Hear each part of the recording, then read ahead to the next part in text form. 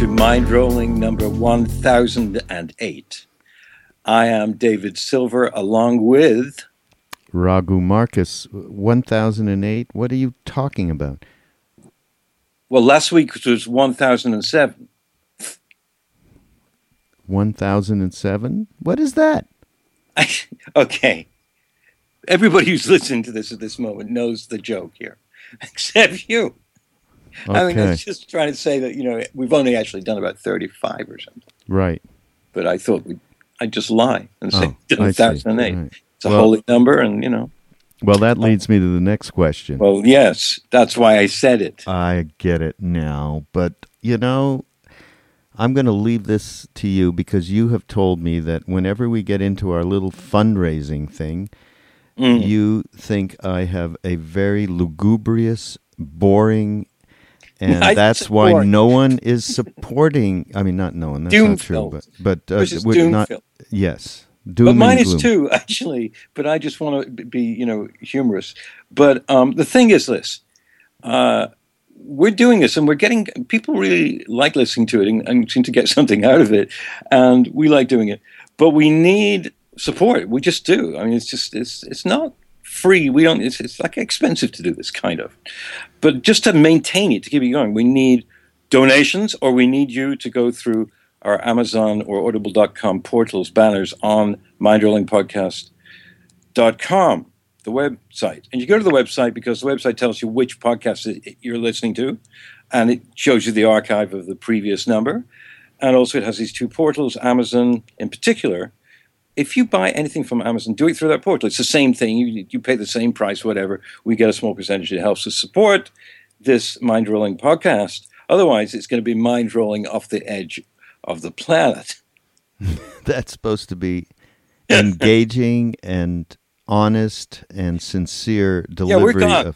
We're just history, unless because time is money. No, it isn't like that. What it is they're just certain expenses. So just to keep it going, we would like you to go through Amazon. Well, not to mention your time, which is very expensive, because I know I hire you from time to time to do projects, and you charge a lot of money. It's going up too. So he never sends. By the way, folks. Yeah. This is David. Don't reveal anything that could get me in trouble with the NSA. Yeah, right. Or anybody. He never sends a bill for his work. I have to go, hey, can you please, we need to pay you before the month is up. No, I will do that. Yeah. From now on, because it's been recorded on tape. Yes, really. Tape. Anyhow, what did you say? Did you talk about Audible? No, just Audible.com is the best audiobook company. It has the most titles read by the best people, either the authors themselves or really good surrogates. And we get money from them if you buy an Audible.com book through our banner portal on mindrollingpodcast.com. So you know all that stuff. But I know it's hard. Life is complex. Who's going to think about something There's like that? also, you can just donate, right? What? You can just send a few bucks to us through the donate button. Yes, you can send any amount of money to us, and it will be readily, even greedily accepted. Be it $1.50 or, $62,000. $1.50 to $62,000. Right, okay, the whole range. This is it. And what about, you could get a T-shirt. By the way, you still don't have a T-shirt. Last time. I know. And I'm a bit upset about it. Why don't you buy one, okay? Because I will. But, I have so many T-shirts, but I don't have one of those. So, look, if you don't have that many T-shirts and you're looking for a new one, get the Mind Rolling one because they're nice colors. And soft. And they're designed by, who designed them? Somebody good. Who was that? No. Who designed the Mind Rolling T-shirt? Yeah, the Mind Rolling logo. Rachel Fisher. Rachel Fisher, the famous Rachel Fisher. Yes, I forgot. Yeah. You can see her works if you she's walk our around the assistant. streets of Asheville. Yes. Okay, so I think you've done what you think is a better job that's the ad. than I did. It was a bit protracted, and I apologize for that. Yeah. All right. So today, listen. Which leads us to what we want to talk about, which is what? Me. We want to talk about me. Right? The Gospel According to Me is an article that we saw. Go ahead. You were jumping all over. No, you're That's fine? Yeah, that's your. Okay. Yeah. It's just an article that appeared in the Times. We've been doing this. This is our new thing in the last couple of weeks. Is finding these things, and they are initiating a critical response from Silver and Marcus. This is actually from. There's an essay in The Stone, a philosophy series at NewYorkTimes.com/opinionator. And this is by Simon Critchley and Jameson Webster. I'm going to repeat that because if they ever happen to hear that, they're going to be appalled. They sound like British. So it's definitely an English thing. Simon Critchley and Jameson Webster. I don't know about Jameson. That's kind of a New England name. But anyway, it's an article that Raghu found because he reads every single thing in the New York Times, everything. And this is... tell them what you think it's about. I leave it to you. Well, you know what? Who says it perfectly is when we have a friend named Krishna Das, who many of you know, and I've sent you songs of his. If you have not heard of Krishna Das, maybe that was on the other podcast, but I will tell you, folks, if you have not heard of Krishna Das, I'm going to send you a free song. Okay? Krishna Das is, the leading kirtan singers, which means chant singers, which emanates from the Indian bhakti yoga tradition. And he goes around the world. I mean, he's touring 2 months, night after night, through Europe and Russia. It's sweet, just incredible response that he gets about this, and it's being done in the right way, meaning that he's not doing it to entertain anybody. He's doing it as a spiritual practice, which it is. It's like a meditation.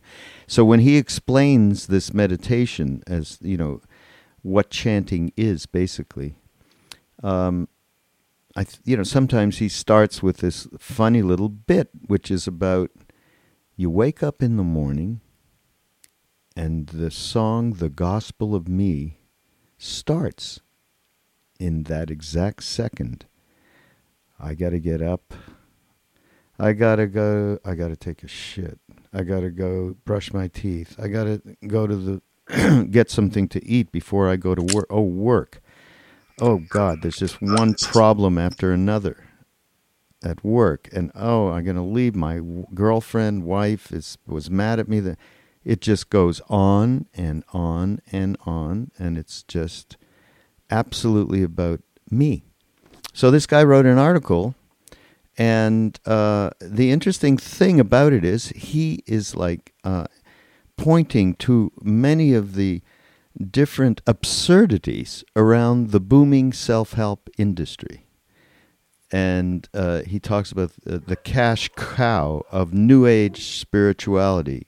And they have one message: be authentic and be authentic. That's the message. So basically, we want to run through some of the things he's saying because they certainly jive with everything we have encountered.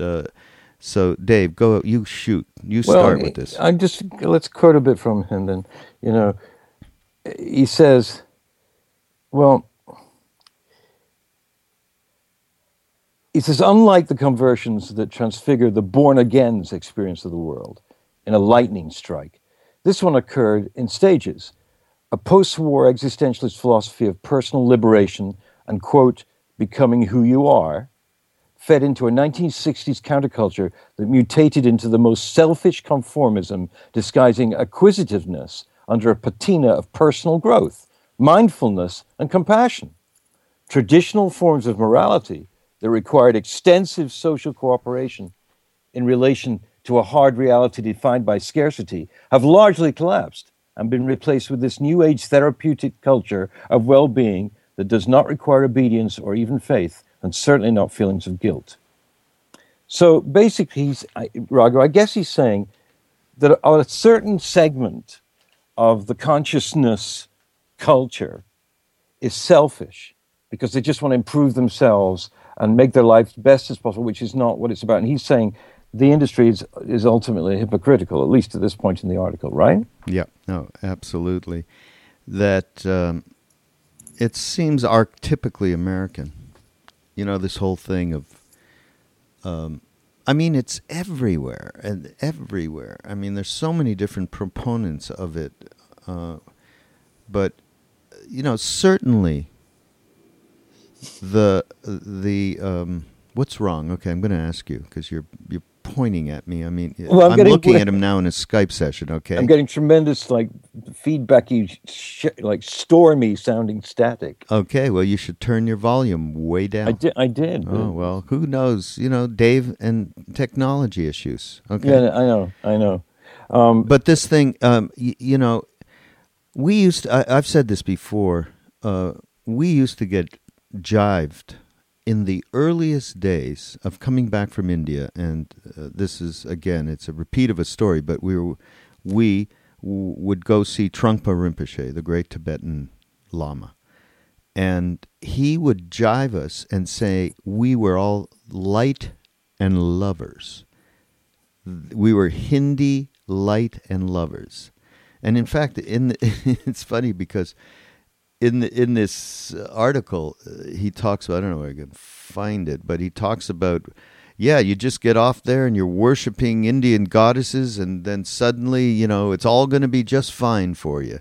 You know, just, and that's what Trump was talking about. Just the exoticness of it is a way to assuage, you know, our day-to-day, you know, irregular thinking, where we just absolutely day to day, you know, we're living in another. The reality is based on subjectivity. We are subject, and that's why, you know, the gospel according to me, because everything that's happening and everything that we're encountering is this irregular thinking, because it is completely subjective.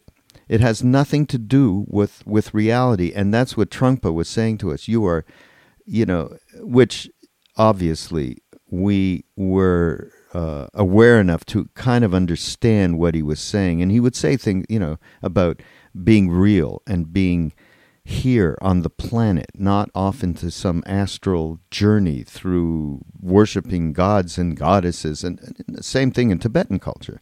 But he was giving us, you know, the idea that we would be saved, that we took our Christian Judaic ideas about getting saved, and we just transported them to India to be used in that, you know, quote unquote spiritual tradition. I got it. But I mean, this guy, I mean, just to get back to that, you're saying Trump just said, you know, take off the decorations and all the self-cherishing enjoyment components of all this, whatever you're doing right now. And doing it from the me place where you're you know. That's what this guy's writing about. I mean, sometimes when you read articles like this, you know that they basically are hostile to spiritual practices. Some people who write like this, you know, it seems to be suggesting that it's a selfish pursuit rather than the absolute opposite, a selfless pursuit. But this guy is not coming from that place, actually. He's just, you know, he's kind of deconstructing the whole thing. Yeah. And a couple of things he says. He says, the past 30 years or so has ushered in an informalization of the workplace, where the distinction between work and non-work is harder and harder to draw. Okay, so he's saying on Google and that whole thing has made it so that everything is just hunky-dory. We're happy at work, we're happy at home, we're happy campers.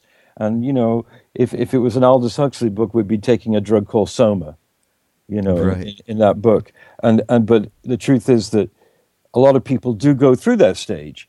But because when they're getting into various spiritual practices, they encounter other people who are not at that stage, they do stand a beautiful chance of growing into a more, you know, daily-based, substantial spiritual life. And so this is all true about the me deal, and what, you know, what KD talks about, that movie of me that we're about to step into every morning.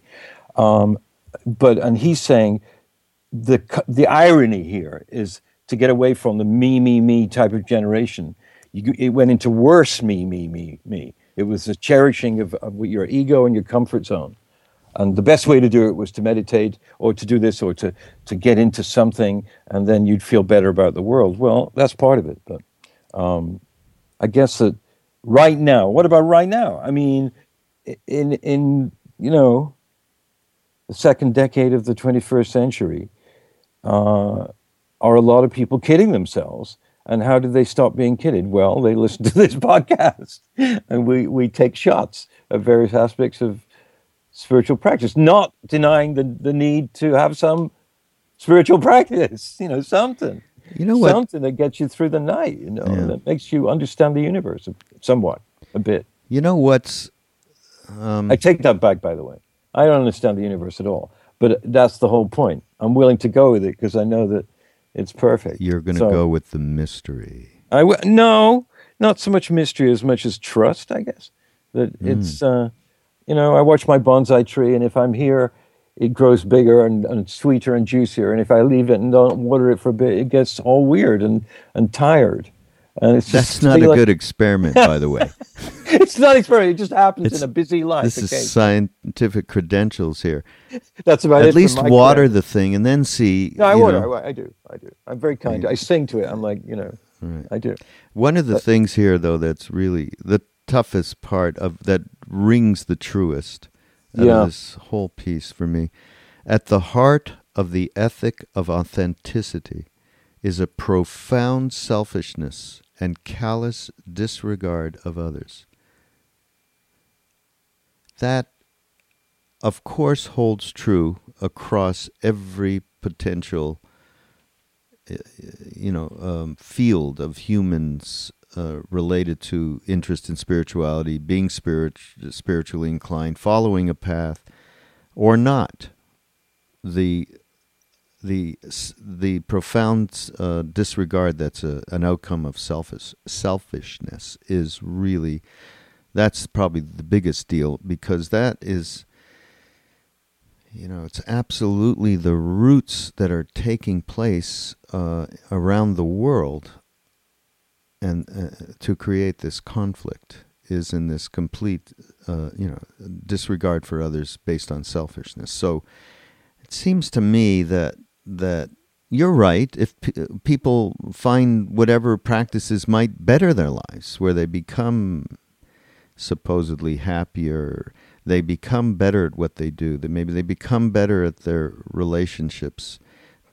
Do I personally think there's a little thing there, and I go back to Trungpa, that's not acknowledging reality, which is one of the reasons why he acted out all sorts of really shadowy stuff, from alcohol to sex to gambling. I mean, and his students, they followed, and they then had to deal with these, with the most intense demons.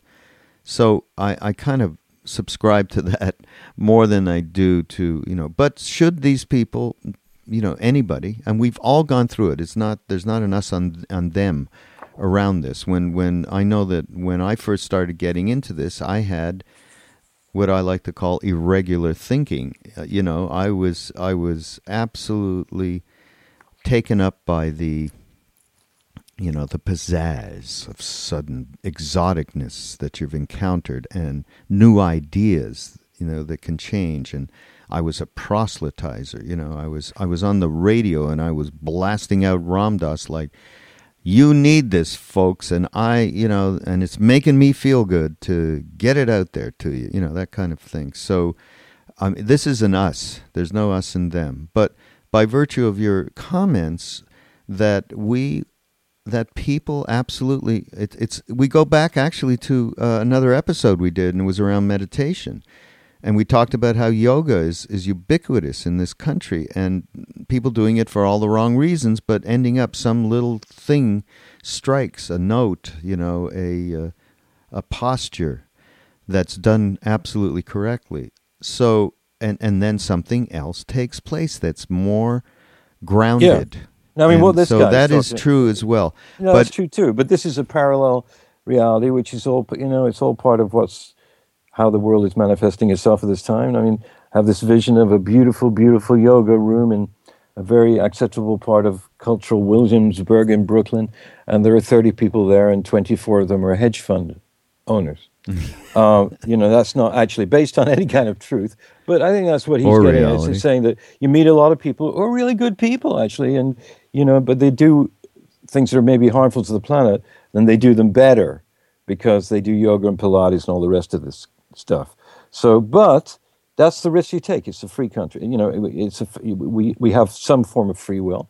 These people get into it, and they do encounter a lot of them. Even if it's just in the yoga session, they're hearing Krishna Das or Jai Tal or somebody, and they ask, "Oh, I love that music. What is that music?" And and they get the CD and they listen to it, and they become part of some kind of kirtan community, which changes their lives. So I do believe in growth, and I do believe that it's a good thing. But what he said when he says at the heart of the ethic of authenticity is a profound selfishness and callous disregard of others. He's saying that is the ultimate hypocrisy, and it occurs in a weird society like the one we live in, which is governed by consumer advertising and corrupt politics. Hell. So people are competing, and they want to learn how to compete better. So they'll become vegan. They'll become vegans and do a lot of Bikram yoga and do a lot of this and a lot of that, and they just get really good at what they're doing because they're relaxed while they're doing their damage. Yeah. But let's not be judgmental. As you said before, we all go through stages of whatever form of. But at the same time, whatever. I think and this person who wrote this is it's fairly cynical thing here. He's not because he didn't offer any solutions or anything. He's just stating that these people are all sucked. So here, just a little further here, a naive belief in authenticity eventually gives way to deep cynicism. A conviction in personal success that must always hold failure at bay becomes a corrupt stubbornness that insists on success at any cost. And that's the American credo there, right? Mm-hmm. Successful at everything, including becoming more authentic. Well, then wait, I'm not finished. Okay. I got to finish this because cynicism in this mode is not the expression of a critical stance towards authenticity, but is rather the runoff of this failure of belief. Now that's kind of interesting. Failure of belief. The self-help industry itself runs the gamut in both directions.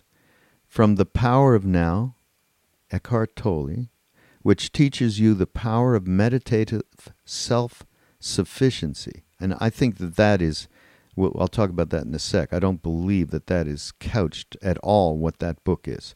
To the rules, which teaches a woman how to land a man by pretending to be self-sufficient.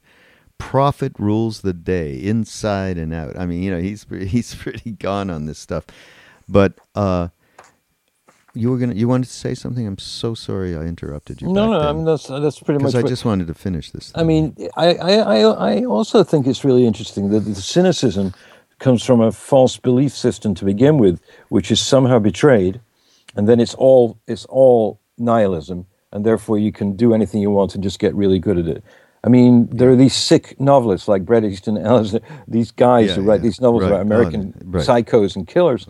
That's symbolic for a kind of dark indulgence while becoming incredibly fit. So instead of like in the 60s, people would die from drug overdoses while trying to read Yogananda or something, now people don't do that. They don't, they might sniff a little stuff occasionally just to get them through the night to work, but they're kind of fit and they lead kind of balanced lives. It's hard because the hypocrisy and inauthenticity is not what we want in our lives. It hurts us. So these people want to say, well, I have personal power. And it does come out of the 60s when, righteous civil rights movements from minorities and women and gays, were based on the idea of we must achieve complete equality on all planes of existence. And I am here. I am woman.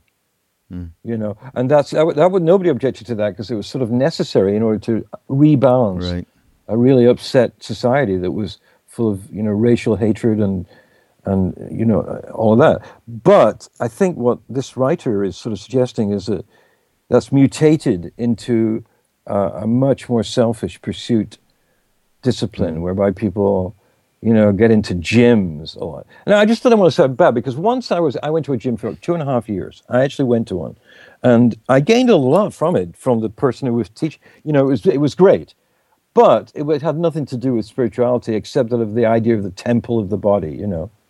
So I don't want to put down people who go to gyms and people who work at Wall Street, because that's bullshit too. No, it means nothing. It means nothing, right? Yeah, but it's interesting that these mutations happen, and you got to watch out for it and say, well, that's not my path. My path is an inner path or whatever. It's not the pursuit of power over people. I have an interesting story to tell you, Dave. Yeah. Yeah. Because in a certain situation, I was very much representing what these two of them, gentlemen, are talking about, or point of view, their vantage point. I was in the same vantage point, and it was about Eckhart Tolle. Okay, this is a bit inside, but Ram Dass, as you know, I represent in my other life with the Love Serve Remember Foundation. We were going to do an afternoon workshop, meaning Ram Dass was going to do it with Eckhart Tolle. That was my idea, remember? That was your idea. It was my idea. Okay. So we thought it was cool, really. What? We both agree. I read the book. No, I mean, the book was No, that's very cool. After the fact. No, when I was with Ram Dass. He had agreed to do it. Yeah. He had read, one of the books, and he agreed to do it. And so it was all arranged, and I was in, with him in Hawaii, and we were talking, what could this man be like, coming from Europe and a completely different culture? And we had both seen him on I actually had seen him in a public lecture. And I did not get at all, and I had get him at all. I didn't think that he was the greatest of speakers, and whatever. It just didn't come across. It could have been the type of thing it was, which was around media and awareness, something like that. So, and Ram Dass was kind of agreeing with me, and we were like, okay, well, he's coming over for lunch because they had never met before. So he and I and a few other people were going to meet with him. And we had all of these kinds, just like what's in this thing. He's self-help, new agey guy, he copied Ram Dass, The Power of Now, from Be Here Now. Oh, Jesus. But, he seems to be okay, and Ram Dass had agreed, and he's, of course, we were, not we meaning we, Ram Dass, because Ram Dass couldn't care less, but I, having tremendous self-interest involved here. Yes, let's get you together with Eckhart, and God knows he has the biggest, self-help spiritual audience in the world. Ahead of the Dalai Lama, okay, according to some British magazine that gave a whole listing of the most influential spiritual leaders. Anyhow, we had a lot of preconceived notions about him, okay? And so he came, and one of the people that was there in the room as he walked in was one of Ram Dass's assistants, regarding his paralyzation in terms of helping with wheelchairs and stuff like that. Right, a secondary young guy who was in his he was early 20s, very obsequious, wonderful guy. Was he obsequious? What do you mean? No, Ram Dass's assistant was just this kind of shy little obsequious. You said guy. Obsequious, though. I don't think you mean that. No? No. What does obsequious mean? It means fawning on people and really, being like Uriah Heep. And what can I do really? to I you? thought it means just being shy and quiet. Okay. Just well, trust you me. know, It does not mean shy and quiet. I It's really trust you pejorative, and that in this. person would hear this and think, "Well, I'm not." Okay, obsequious." right. No, it was Ken. Sorry, Sorry I hate to about do that. that. I I hate didn't to mean do it. it, but I had to do it. Anyhow, I meant that he was shy and just standing there against a wall, and all us were there waiting, and Ram Dass is waiting, and he walks in the room. Who's the first person Eckhart goes over to say hello in a completely connective and genuine way? Was Ken. Who was just standing. He happened to be one of the, he was trying to hide, actually, and Eckhart went over. And then he greeted every person in the most present manner. Mm-hmm. It was absolutely lovely. And his primary interest is around love. It took Ram Dass to get that out of him in terms of he's not into giving people anything in terms of heart presence, but he is a heart presence, and he wants to talk to people on the level of how do you deal with that mind of yours, to get it away from, to stop this monkey mind stuff, and so it's power of now, how to be present and all of that. Anyhow, he turned out to be the exact opposite of what it was, and I have to say it was not just me, it was Ram Dass too. He had preconceived notions too until we met him. I have to interrupt this now with a commercial. I never read Eckhart Tolle, but someone bought me as a birthday present an audible.com audiobook of Power of Now. And you can go to the audible.com banner on our website, mindrollingpodcast.com, purchase a book or get a free one, actually, for a month. You try it out. They give you a free book, any book. And then every time after that, we get something for what you do. So do that. However, so I had this Power of Now thing for a month or two and did not pay any attention to it, and then decided to use it to go to sleep because I use anything to try and go to sleep. Well, this will help, So then it's so funny because I really think that his words are very powerful and clear. He's like a Teutonic clear teacher, really something. But I had to get over the fact that he speaks like this. Everything is spoken in this very accent. You had the Audible yes, version? That's what I just said. Yes. Oh. That's why I did the ad. Not listening very carefully. Sorry. Yes, obviously. But anyway, the fact of the matter is I couldn't get over this accent. And we used to smile about it because we thought it was kind of like Saturday Night Live a little bit. Because he was talking about now you must sit in the room and really feel your toes, And so but after a night or two, I found two things. Really? One is that I really liked him, so it does relate to what you're saying. I liked his real presence. He was really communicating, and he helped put me to sleep. But no, seriously, recommendation of Eckhart. There'd be a chapter, but then when I'd look at it in the morning, I'd been on all night, kind of. But I'd hear him talking. Yeah, he was great. He's great. Look, is there anything he says that doesn't help people somehow get out of something? He's good, And I mean, and there are lesser people than him that are absolutely doing these things that are exactly from this article where they're saying if you do this stuff, and you get more straight with yourself and become your more authentic self, you will get richer, you will get girls, and you will get power. So, that's all in there. But in the case, we tell you Eckhart Tolle is an absolute great teacher, and these books are great, and they are a wonderful way to get leverage over that, what I call, irregular brain that we have. I want to say something, though. This is going to be a first, okay? Because I haven't mentioned this to you, but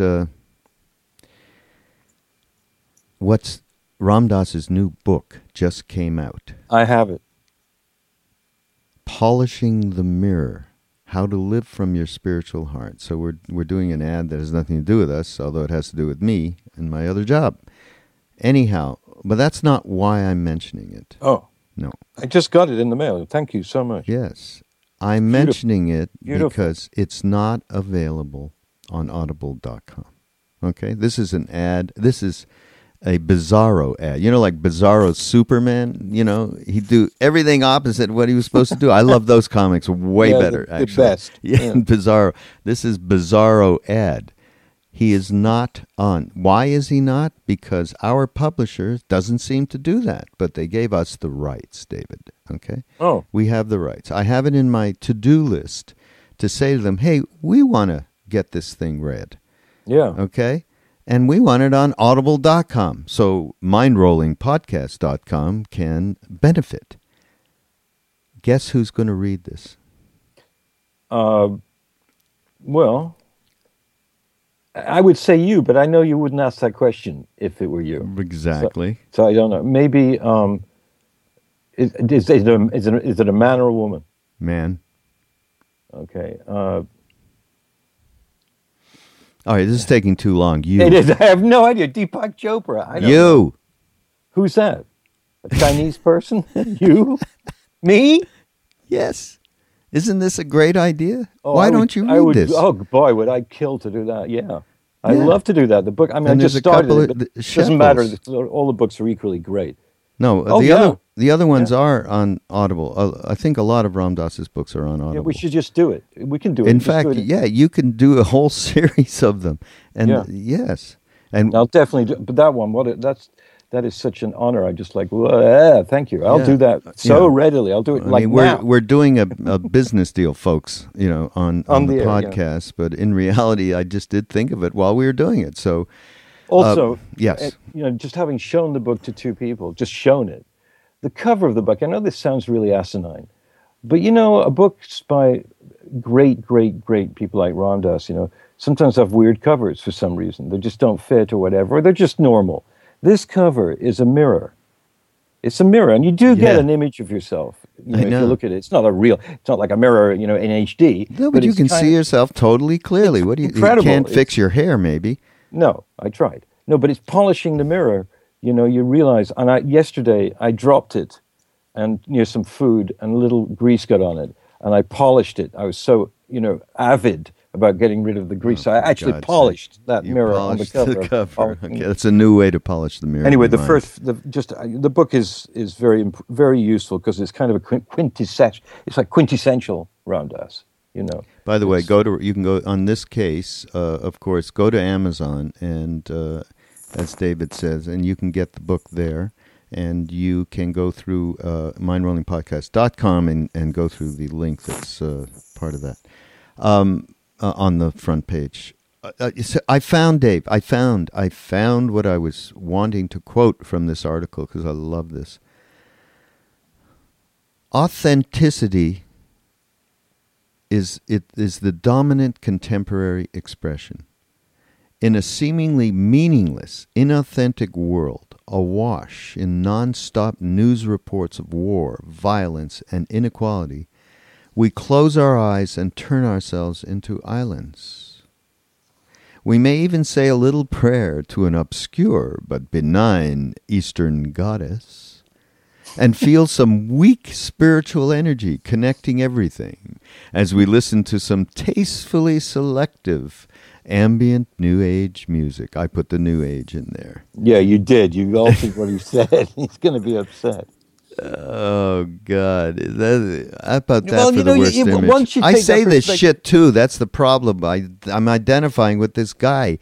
I talk about all the kirtan music that I see and hear out there, and I know I'm terrible and all but I've said the same damn thing, and.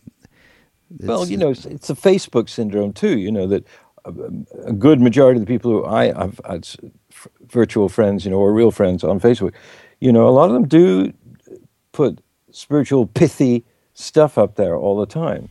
And the honest thing is, you can always tell how honest you are being about the internet is by how you scroll, or how fast you scroll, and what you scroll through always, even though you sort of don't want to. Sometimes you do because you kind of know what's going to come at you. And a lot of that is actually very wise stuff from Lao Tse, from the Tao, from Buddha, from, It's the way it's presented. It's just, when it's presented in that way, where it's just this feed, it's just fodder for a feed, and there's so much of it going by, it can't have any power. The thing is, though, it gets back to the old dilemma again, that there are people who get a great deal from it. And part of the problem for when you've been at least somewhat involved in a practice of realization of some kind is that after a while, you don't want diluted versions of it. You just want it.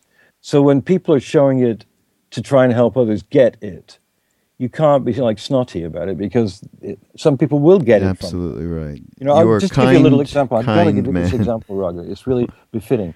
When I was away from here for a couple of weeks on Martha's Vineyard, I met someone and got to know her through the people I was staying with.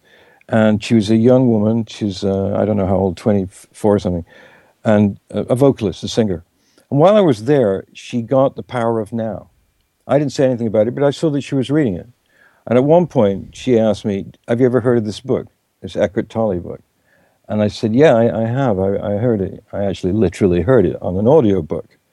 And she said, do you like it? I said, yeah.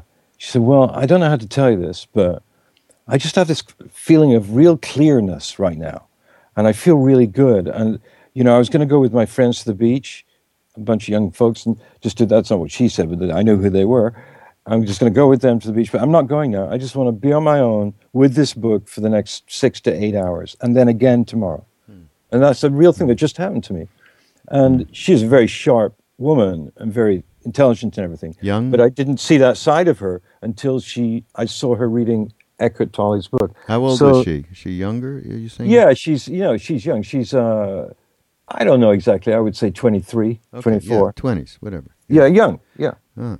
But very on the verge of all kinds of realizations. And that book kind of pushed her off in an authentic way, because she didn't know I knew anything or cared anything about Eckhart Tolle. She just started talking authentically about what she was feeling at that moment about this book being so important to her. It was kind of moving, actually. Oh, that's amazing. And by the way, if you're listening, Kristen, I send a shout out to you. You may well be listening, because I know you listen to the podcast. So I hope you're having a wonderful August. I think that you have continually pushed back this whole podcast about pushed back the cynicism, which is really pretty prevalent in this article, and as I've said at least twice in the last few minutes, I have been very much part of that cynical kind of outlook regarding, self-help movement, the yoga movement. I must be representing, some of the cynics out there, when indeed I know full well the truth of the power of any of these statements, the power of the goddess in India, and it's all true. I didn't know that when I first heard of it. I had no idea, and it was just an exotic dalliance, really, in that moment. But at the same time, it wasn't all that, because I sincerely wanted to get out of the prison of what was going on in my life. And in you did. my mind. And I did. At least, I mean, Simon Crutchley, or whoever this gentleman is, maybe not that sort of person. He's an academic who writes about Shakespeare, I notice. In other words, I don't know anything about him, but he may not. He may be in another kind of trap. Who knows? I mean, he's criticizing and saying a lot of this stuff is really bullshit, and it's really dangerous because it's creating a selfish, an even more selfish mentality within society.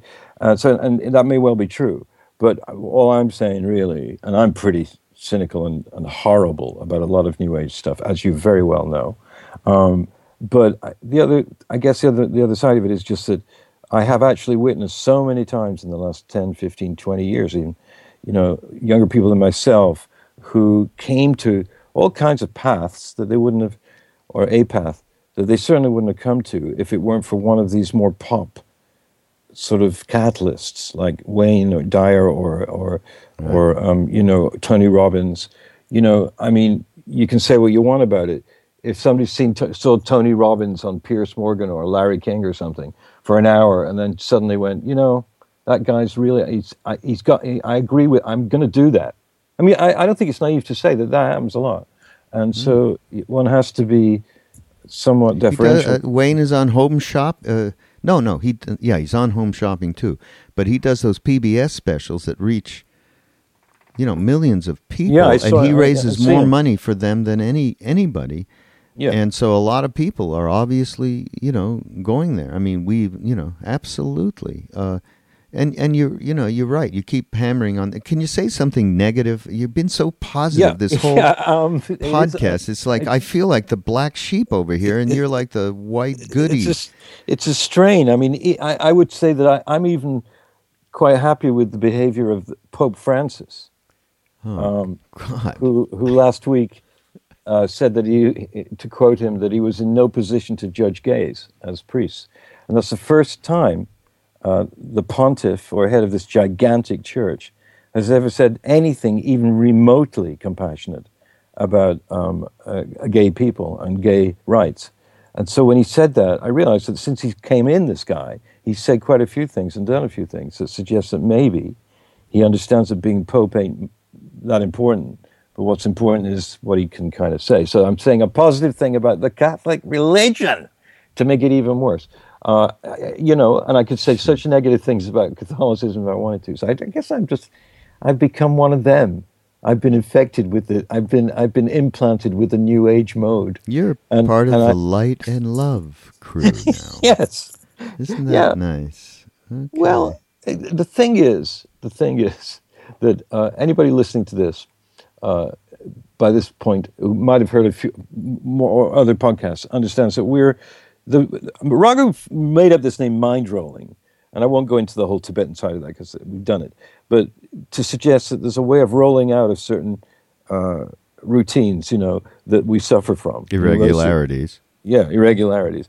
And sometimes you have to be shocked out of them, and sometimes you graduate from them somehow by some kind of practice.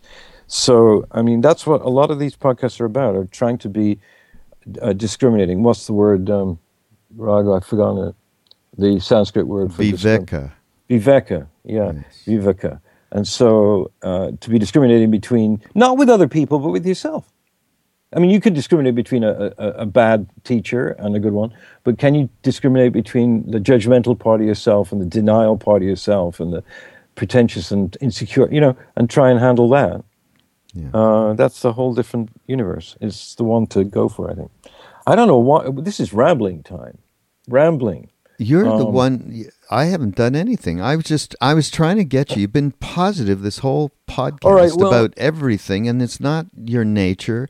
And I'm the one who's been, and now you even go on about the Pope. It's just like, well, all right. Well, is there any example of you being completely cynical around any of these? I'm not a big fan of Prime Minister Berlusconi. I would have thought you would been a giant fan of his, those parties that he had that you'd want to be at. No, I think he has been acting in a irregular manner. Another irregular. Robert Mugabe is another one that I don't want to hang with. What do you do about these? Thank goodness there's no people like that in our personal lives, or not many of them. The people you have to really deal with are your friends and your family, thank God, and not with dictators. So do you think? We've done ads. We've done that thing about. Dave wants to get off. All right, I think he wants to get off now. I can tell. I'm looking at him too. So I can see that he's motioning weird shit to me. No, I'll read something out. No, get back. You know what? You gave me some nice cynicism. Albeit around like two of the worst human beings in the world, Berlusconi and Mugabe. Although Berlusconi, I don't think is a bad human being. He's just a sex addict or something, and a liar and an embezzler. Other than that, he's fine. Yeah, that's some of the more attractive traits that he has. Okay, all right. How long have we been going on this podcast? We don't time things. I want to know, just from the sake of if it's only 47. I don't know. It's about an hour. Oh, people are already. No, it's not an hour. It's less than an hour. What can I tell you? Have you promised anybody you'd be exactly 60 minutes with this thing? I don't think so. No. All right. I mean, we had something else that I had in mind. It's called another thing that I found in the Times. It's called "I Know What You Think Of." Of course, we make fun of people we love behind their backs. Talk about, gossip. We could do a whole podcast just on that. I think we should. And we should probably save it. I think we should save it for you and talk about. I'll give gossip, you a. I'll give you gossip. yes, but I'll give you a lead into that, and we can end on this little story. When I was in India, all of us little guys, 20-year-old guys and gals that had come and followed Ram Dass to meet Maharaji. So after a while, we were there, and, there was no organized anything, nor did he particularly talk about spirit. He did not give talks. He didn't talk about spirituality. We weren't doing yoga, meditation. We had a somewhat mild interest in the beginning around music. Krishna Das was into music, and I was into music, and Jai Uttal, of course, was an accomplished musician even then. And so chant was, okay, we were kind of interested in that. But mostly we were interested in just hanging out, drinking a lot of tea, getting fed enormous amounts of food, sleeping a lot, so, and smoking bidi. So Maharaji said, these people are useless. This is their yoga, the 5-limbed yoga. Eating, sleeping, wandering aimlessly about, smoking, and gossiping. That was us. Okay? So the gossiping part we can talk about next time. That's great. Well, it's been fun again, David. Okay. So let's remember to everybody, David, did you put up another blog? David's writing these incredible blogs. No, the last blog I put up was about anger, but I'm planning to put up another one like in the next few hours, actually. But I can't find my notes. But I'll do it. I'm sorry, but don't admit to this. I'm sorry. It's just stuff. They're here. It's just they're here somewhere. And go to mindrollingpodcast.com because we also have extras up. We've cut up the funniest bits in any of our podcasts. David puts them up, and they're good little sound bites. Trying to. Yeah. I'm depending on you. I know. I'm really messing up on that particular quarter, but I'll do. I'm doing it. No, he's trying his hardest, and just believe that we are trying our hardest. So we appreciate your support. This is mindrollingpodcast.com. Bye, Dave. Bye, Raga.